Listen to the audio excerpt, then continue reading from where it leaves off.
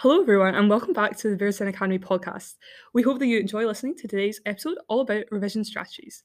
Featuring today's podcast, we have Reyes, Hannah, and Abby who have kindly volunteered to share some of their go-to revision methods and top tips.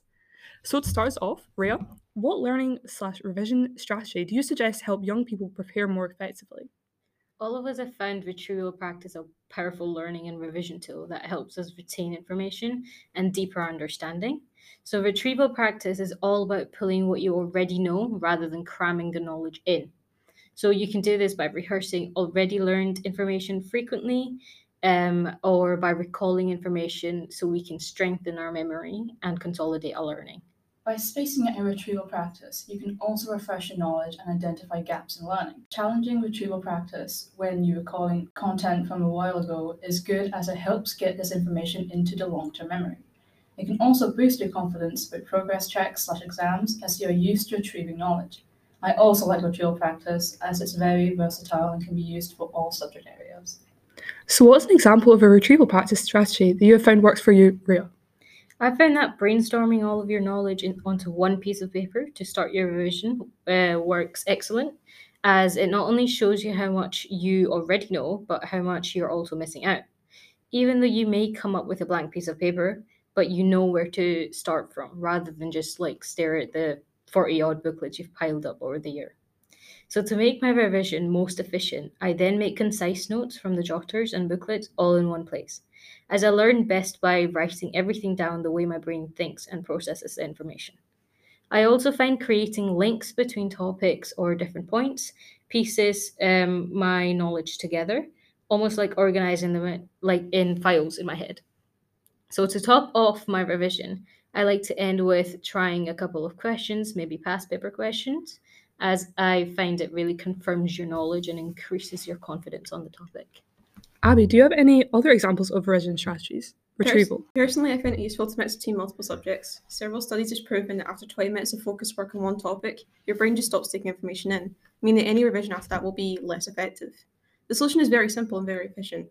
Revise one topic for a short while, punctuate it with revisions of other topics in between to keep your brain attentive, and then revisit it at the end of your day.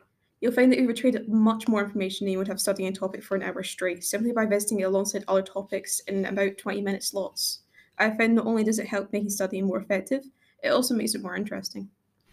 So Hannah, what strategy have you found works well? An effective technique that I've been using for years is active recall, which goes hand in hand with retrieval-based learning.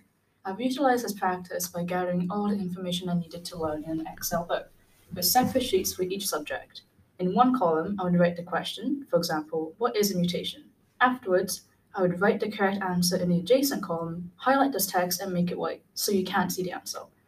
A mutation is a change in DNA that can result in no protein or an altered protein being synthesized. It is critical that these are the correct answers and come from the course specification or class notes. This is to ensure that you are learning the correct information. You'd be surprised to know that this is the easiest part of the active recall process. Practicing and identifying your strengths and weaknesses in each subject will be a long but worthwhile process. By practicing, if you get the answer correct consecutively without having to uncover the answer, you should shade the question cell green. Green indicates you are firm on this attribute.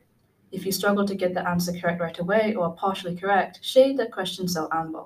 Amber shows that although the knowledge is there, it has yet to reach your long-term memory. Next, if you have no idea what the answer is and have to uncover the answer, you should shade this red. Red means that this area of question requires immediate attention. Let's say you've completed this process for all your subjects. It's the end of the week, and it's time to start this again. On the first run, you might have a varied range of colors. This is okay. Active recall presented in this manner provides a visual representation of your progress. At some point, you want to have an entirely green sheet as a result of spaced repetition. However, you shouldn't become complacent, as you will need to review the questions again to check if you can still retrieve that information, rather than recognize it from when you practiced before. Active recall presented like this is a tedious process. The effort you put in now will benefit you greatly when faced with tests, prelims, and exams. To summarise, what are your top study tips? So I find that working alone works best for me in a quiet environment with either some calming music at the background. Personally, I found having people that work in the same topic as you around you is really helpful as they can motivate you and keep you on task. I agree with the other two, and especially if you want to work with a group of people, you want to make sure that they also have the same ambition as you, like they want to study hard and like get good grades. Because if you're with people that just mess around, you're not going to focus well. Well, thank you so much to Reyes, Hannah, and Abby for sharing your tips and techniques, and thank you all for listening.